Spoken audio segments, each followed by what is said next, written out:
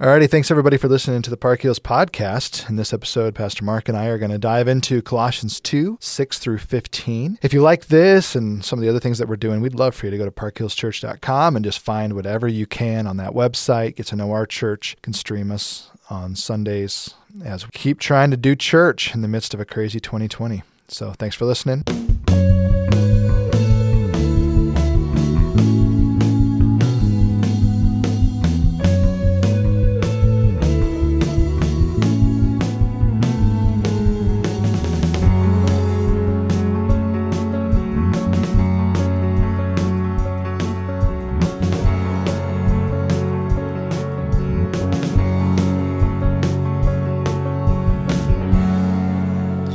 In our podcast last week, Chris, remember it kind of ended toward that warning from Paul about the plausible arguments that can be drawing us in. I just sense in Paul's writings just deep love for these new believers and this desire to teach and to mentor them to maturity and faith. And that's so cool. And I think it's a great example for us as believers to always be saying, okay, who might be behind us on the trail, so to speak, that we can help avoid some of the pitfalls and the dangers that come along in our Christian walk. And Paul clearly here is warning these new believers, just be cautious and be discerning as to what you hear. And what a relevant thought for us even today. Because he's saying, listen, see to it no one takes you captive by philosophy and empty deceit. And again, that term captive really speaks to how he considers people who are drawn away, deceived by empty deceit and philosophy and plausible arguments. And so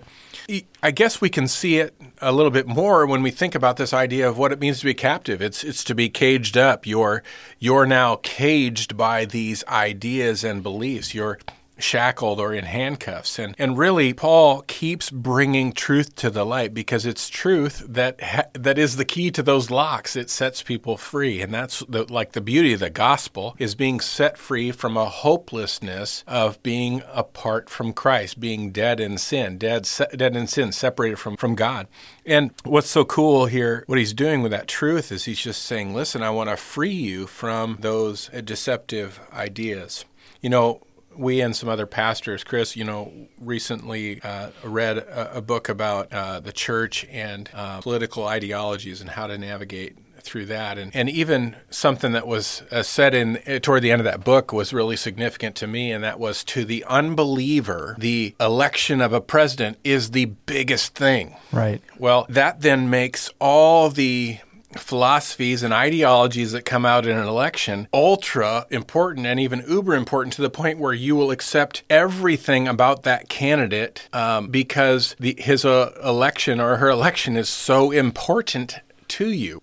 And I think that the truth, again, becomes no matter how we feel about things, and I don't mean to make it political, we always have to go back to the grounding truth that God is on the throne. He's the ultimate one. And that's what we see. That relates to election times. But what we see what Paul doing here is always bringing back to the grounding truth. What are the things that you must hang on to? Because otherwise, the risk that you have is being drawn in by all these philosophies that sound really good. But what may happen is there's a faulty presupposition in that, where if that presupposition was actually true, then the whole argument would be true. But Paul wants to give them all the truths so that you can even see where an idea begins to tilt off center and now ends up completely as a deceptive philosophy, a hollow thing that then cages people up because they don't know the truth.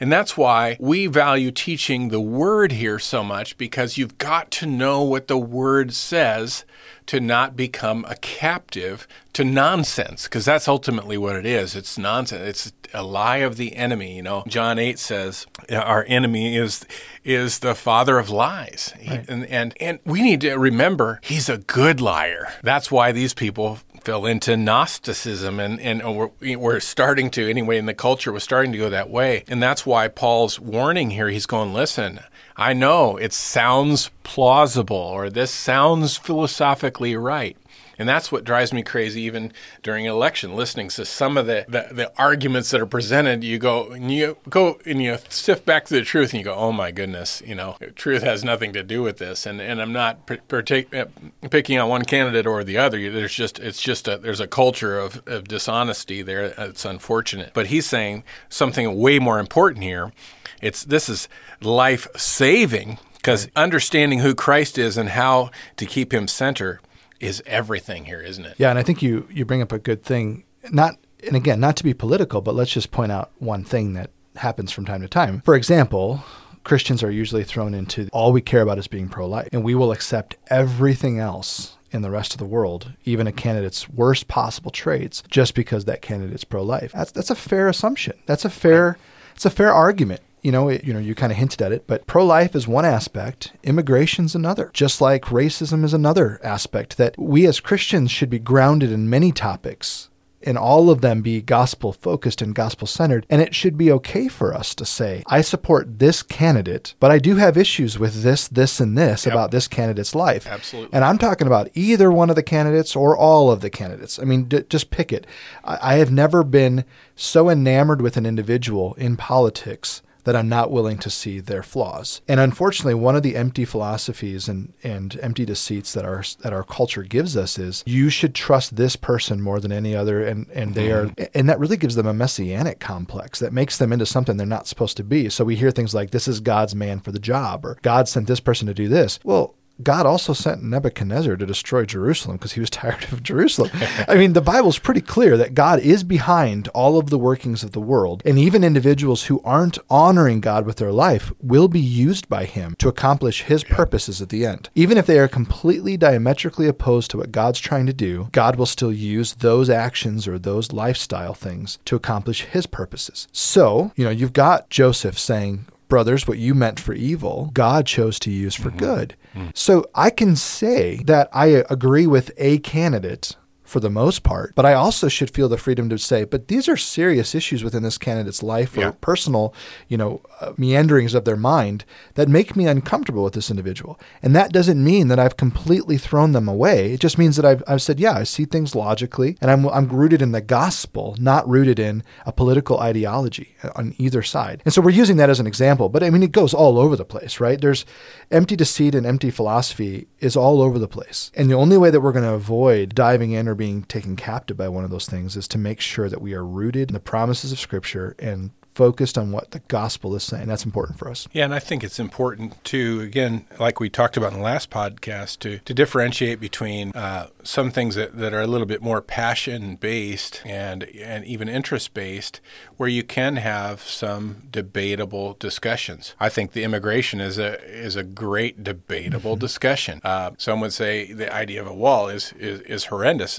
I might argue to say that's actually humane because you're stopping people from taking the risk of dying in the journey or whatever, and you're not rewarding those who try to break the rules. Now, my goal is not to go into that, right. But other than to say, Paul's not talking about things that are debatable here. He's really talking about things that are just flat out wrong. He's going, you have to have an understanding of Christ. And again, that whole, we talked about it in the other sermons as well, that whole physical nature of following after him as well. I think what he's saying here about being buried in baptism here and raised with him through faith is cool, isn't it? Yeah, man. Maybe we'll do this next year when we do the Bible in a year, but baptism is a concept that is all over in Scripture. And we kind of brought it up a little bit with the Revelation podcast. Graham and I talked about it briefly. Alex and I have talked about it a couple times. You and I have talked about baptism a number of times. Just really quickly, the idea that someone passing through water is representative of them achieving new life, right? That's really the idea. So if you think about it, we're born, and when we are born, we are passing through water. Mm-hmm. Born of water. Yeah, that's how you're born. You have to leave a place that's full of water.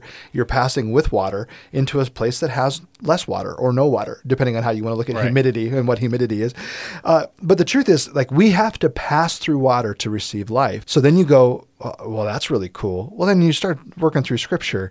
Whether it's the Israelites going through the Red Sea, that's passing through water. The Israelites going through the Jordan River, that's passing through water.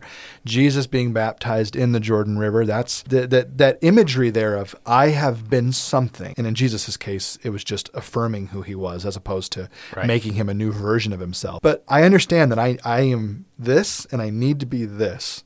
And so there's something that needs to paint that picture. And I can't think of a better picture than this idea of baptism, of going into something that could potentially kill you.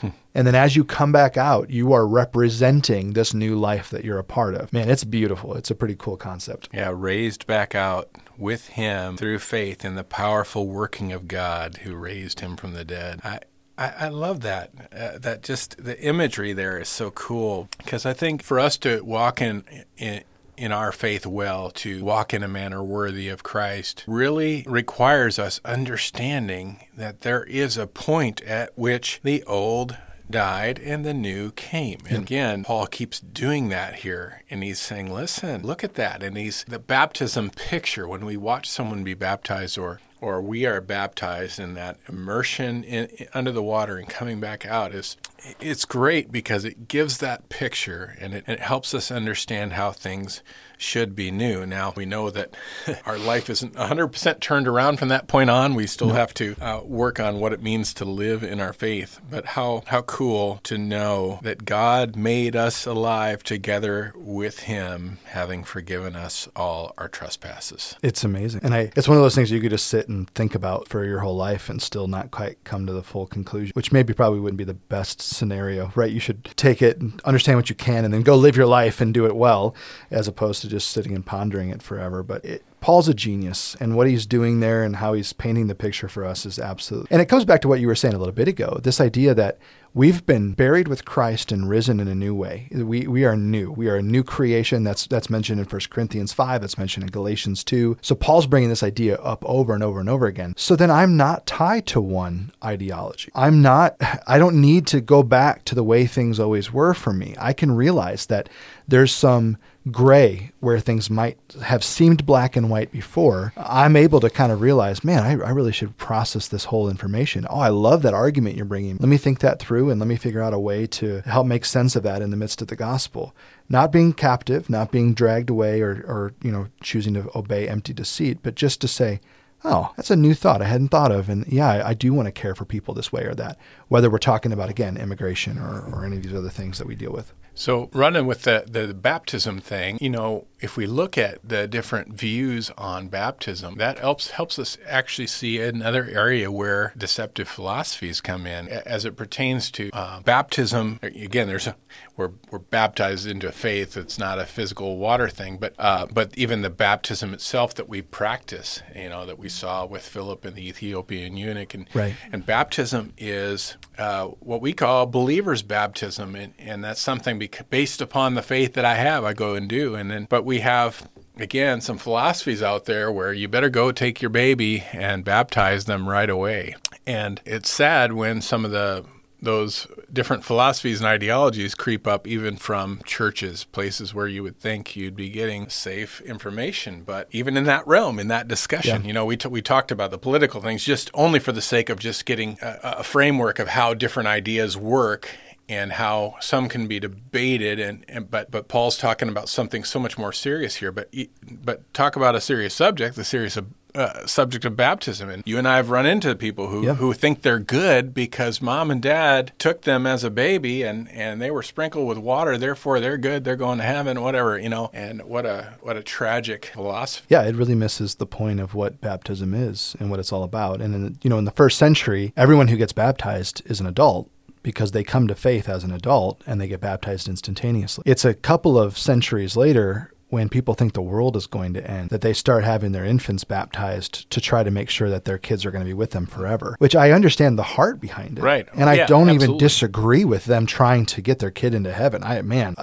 Looking at my two girls going, I want to spend an eternity with them. That'll be great. But it's not my call to bring them into into heaven or into the kingdom. They have to make the decision at some. And so I don't disagree with the the heartbeat behind it or the mentality, but theologically it's off. It's an empty philosophy of I can save someone else. The Bible's pretty clear. You can't save anybody else. You have access to Christ, and you have to make a decision. Are you in or are you out with him? And then he saves you. But he doesn't save your kids. He doesn't save your grandkids. And he didn't save your grandparents. He didn't save your parents or anyone else in the line. Meaning through you. You didn't personally save someone else. All you have to do is make the decision whether you believe Christ saved you or whether you don't. And if you believe that Christ saved you, then you follow him in baptism. But even the baptism is more of a symbol of what's already happened. And so we're pretty robust on that. Theologically, the Bible's really clear what we're aiming for. And while we disagree with maybe some of the other philosophies out there, I hear the heartbeat, but I think they're off partly for what we just said. It's an idea of a believer saying, I'm in, go from there. I think it was Larry Norman. I'm not sure, but... this will be good. He wrote a great song about zealous religious person dragging people down to the river and dunking them. And, Chris, you and I are pretty big guys. Between the two of us, we could probably dunk most anybody we could baptize a lot of people. We could dunk a lot of people. Man, we would just be saving people like crazy, and people would be like, oh, no, there's those guys that drag us down the river, run.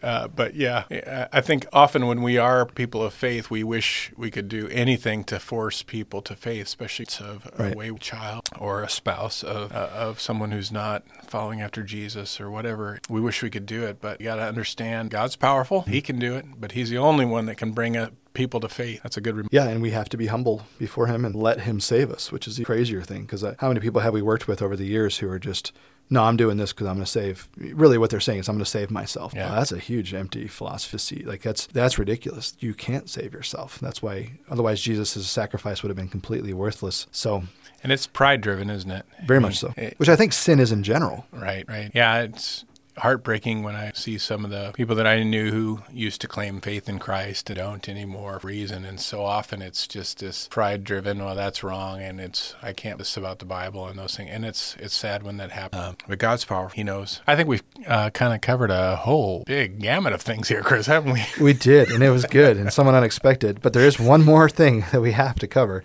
First of all, this isn't what we were going to cover, but Pastor Larry stepped in for us to do this sermon. He did. What a blessing it is to have a former pastor and a former elder who's now retired with nothing better to do, so that if people on staff get COVID, we can call him and say, can you preach for us this week? And he's able to jump in and do it. Yeah, and I'm sure that last minute call kind of stuff doesn't stress him out at all. No, it was easy for him. He had no problems. But the last one that I just want to talk about briefly is verses 13 through 15 here. It says, you were dead in your trespasses and the uncircumcision of your heart. God made you alive together with him, having forgiven us all of our trespasses by canceling the record of debt that stood against us with its legal demands. This is what we were just talking about. You have a long list of things. It's sort of illegal. We've already been judged to be wrong. We need help. And Christ set it aside by nailing it to the cross. And then this great little verse that's just hidden in Colossians 2. He disarmed the rulers and authorities and put them to open shame by triumphing over them. And really, I'm only going to take a minute on this, but we talked about this briefly in Revelation. We talked about this briefly in other podcasts before. The idea that the world is, I don't want to say being run by, because I think God has ultimate authority, but he has allowed individuals to run with their free will and sort of run the show right now. And Paul uses the language of rulers and authorities over and over again. And it's not necessarily talking about Roman emperors as much as it's talking about whether it's demonic or otherwise, the kingdom of Satan. There's an authority over top of the whole world right now, and these individuals are kind of running the show. So back to that empty deceit or, human philosophy idea, a lot of why that takes us captive is it's what we want because we ate the fruit way back in the beginning of the story. We don't trust God's word to be good, and we'd rather have somebody else tell the story for us. And so when you start to think about these rulers and authorities, what Paul's saying here in sort of a big topic is all of the powers that sort of drive the system. So where you see greed and anger and power and might, and you go, this doesn't feel biblical. It's not the way it's supposed to be. And what Paul's saying is, this is so cool, and I'll end with this. He's saying that Christ surrendered himself to those rulers and authorities. Instead of coming down and doing a power play, instead of Jesus coming here and just, boom, zapping everybody and Jesus could have done anything to show people his power. What he does as God in the flesh to show his power is he humbles himself to the rulers and authorities, allows them to kill him. But then upon them killing him, they think they've won the battle, but what he actually does is disarms all of their power. So you think you have strength and might and power, I'll let you put me on the cross. How's that sound? And they're like, that sounds awesome. And they go ahead and they do it, and they're like, yes, we won. And he's like, and death, that's one of your powers too. They're like, yeah, we love death. And then he dies, and they're like, victory, we won. And then he rises from the grave, and they're like, can we not defeat you? And he's like, no, you never really could. I have completely disarmed you. And it's that God that now calls us to not fall prey to the empty deceit and the philosophy of this world. Mm-hmm. It is that power, the power that lives despite death, that we now put our hope in, that we put our faith in, put our trust. And so we look forward to the day where our buried with baptism and risen with him means buried with death and once again alive with him forever in a glorified state. That's totally different than what we understand right now. That's a beautiful thing, and Paul just drops these little concepts like as if they're not a big deal. Like he disarms the rulers and authorities, and we're like, oh, okay. And then if you really read into what he's saying there, he's going, no, Christ conquered the world once and for all. And look at the contrast between the word he uses in 8, captive, and the word triumphing in 15. That's a great contrast. It is. Are you a captive or are you triumphant in Christ? That's good. And Paul's pointing the way. He's saying it's in Christ. The triumph is in Christ. The captivity is in the lies of the enemy. Amen. That's awesome. It's good to close on that thought. So thanks again for listening.